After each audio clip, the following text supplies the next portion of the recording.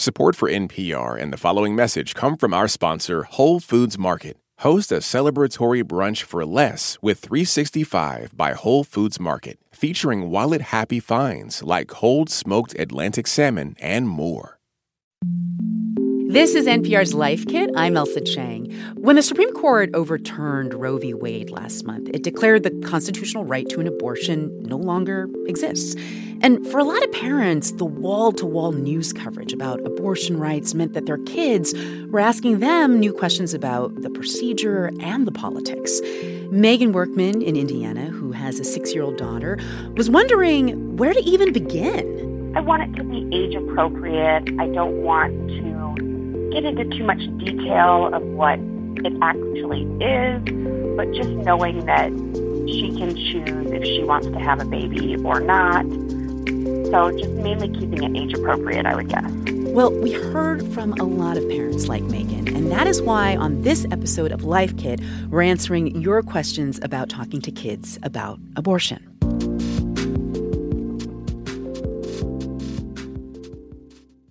This message comes from NPR sponsor Progressive Insurance, where drivers who save by switching save nearly $750 on average. Get your quote at Progressive.com and see if you could save. Progressive Casualty Insurance Company and Affiliates. National average 12-month savings of $744 by new customers surveyed who saved with Progressive between June 2022 and May 2023. Potential savings will vary. Support for NPR and the following message come from our sponsor, Whole Foods Market. Host a celebratory brunch for less with 365 by Whole Foods Market, featuring wallet-happy finds like cold smoked Atlantic salmon, mini quiches, organic everything bagels, and more. Plus, visit the floral department and jazz up your table with a beautiful bouquet of big, bright, sourced-for-good flowers. When the brunch has to be perfect and delicious, go to your local Whole Foods Market. Support for NPR and the following message come from Scholastic with Hummingbird by Natalie Lloyd. Now in paperback, Hummingbird is a funny, magical tale about Olive, a girl with brittle bone disease who refuses to let her disability stand in the way of adventure. To answer many of your listener questions, we called up a few experts to help parents like Megan explain. Reena Patel is a parenting expert and licensed educational psychologist in San Diego, California. And Dr. Elise Berlan is a pediatrician and adolescent medicine specialist in Columbus, Ohio. Welcome to both of you. Thank you for having me. So I want to start with you, Ms. Patel. What is your advice to someone like Megan Workman, who we just heard from? Like, what is the first step to approaching this topic with kids, you think? First of all, it's a question that many parents have, and it's important to find out what your child already knows, but use that guiding point. Ask your child as simple things as just even, do you know where babies come from? But do it in a way that they're really guiding that conversation, and you're almost scaffolding. You're kind of filling in the pieces. Well, I am sort of wondering, now that we're talking about where do you even begin, like what is the right age to even start a conversation like this? Parents know your child the best. It shouldn't be something that you feel forced to do, but do understand when your child is of school age, history is already being taught. They are learning about current affairs, current events. So having those natural conversations is so important. Okay, well, so much of what you said is leading to our next question from Jacqueline Cuevas. She's a mom of 3 from Detroit, Michigan. The 9-year-old is a little confused as to why people would want to get an abortion. And she doesn't understand what happens once they get it. Where does the baby go? Who takes it? There's a lot of questions that I didn't know how to answer.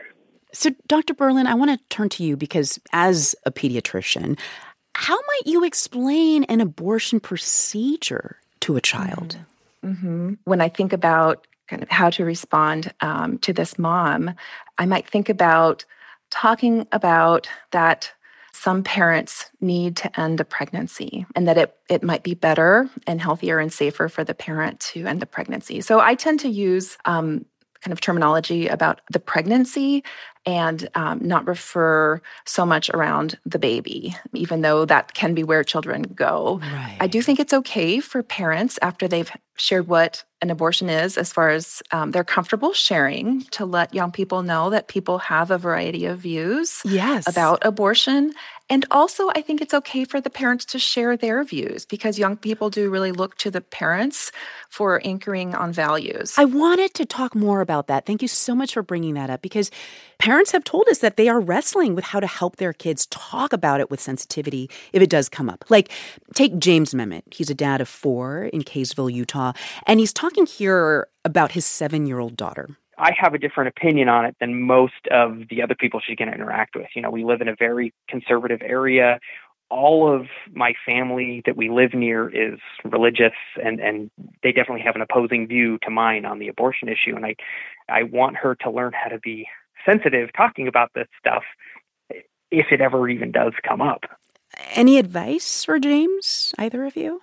So it's a great life lesson to teach children that it's okay to have whatever opinion that you have. So it's important to allow them to create their own opinions, but be respectful for others, and then where and when to have these conversations with individuals.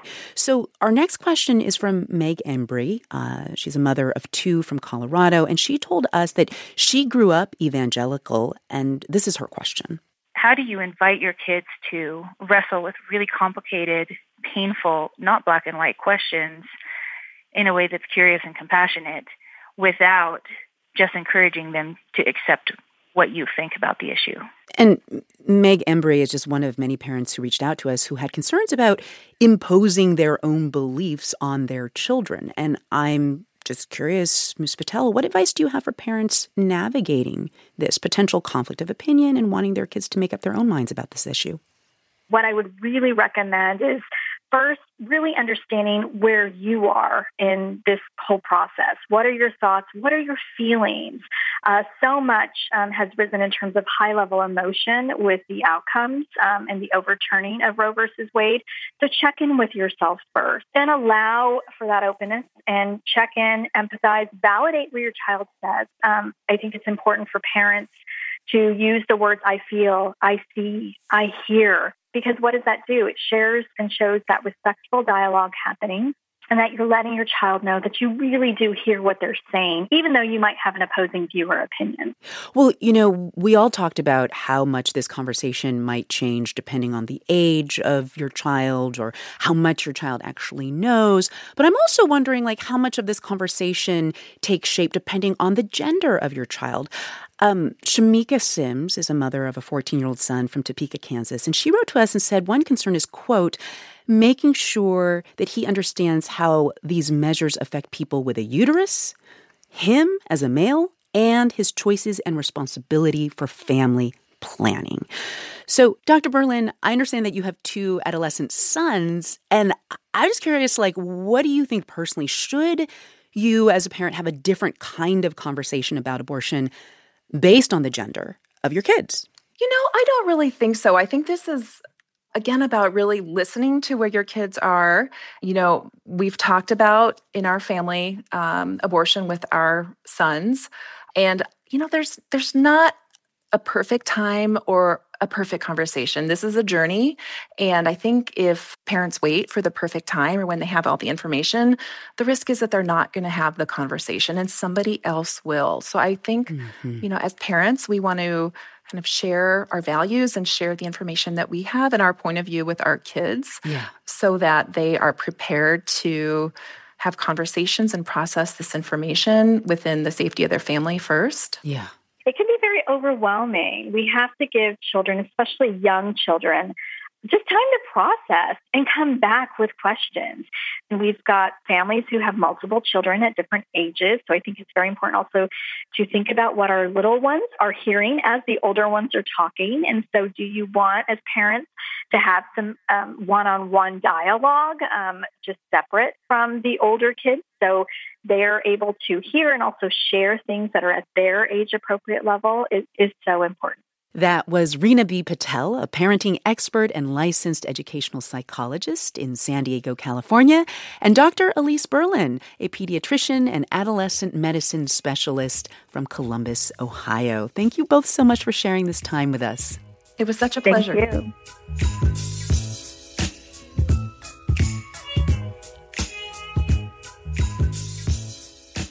For more Life Kit, check out our other episodes. I've hosted on how to prepare for pregnancy now that Roe v. Wade is overturned.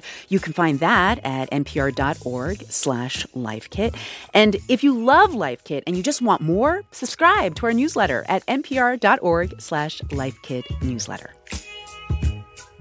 This episode of Life Kit was produced by Karen Zamora. It was edited by Christopher Intagliata and Megan Kane. Our visuals editor is Beck Harlan. Our digital editor is Dahlia Mortada. Beth Donovan is the executive producer. Our production team also includes Andy Tagle, Audrey Wynn, Claire Marie Schneider, Michelle Oslam, and Sylvie Douglas. Our intern is Vanessa Handy. Julia Carney is our podcast coordinator. Engineering support comes from Natasha Branch. Special thanks to Patrick Wood and Erica Ryan. I'm Ailsa Chang. Thank you so much for listening.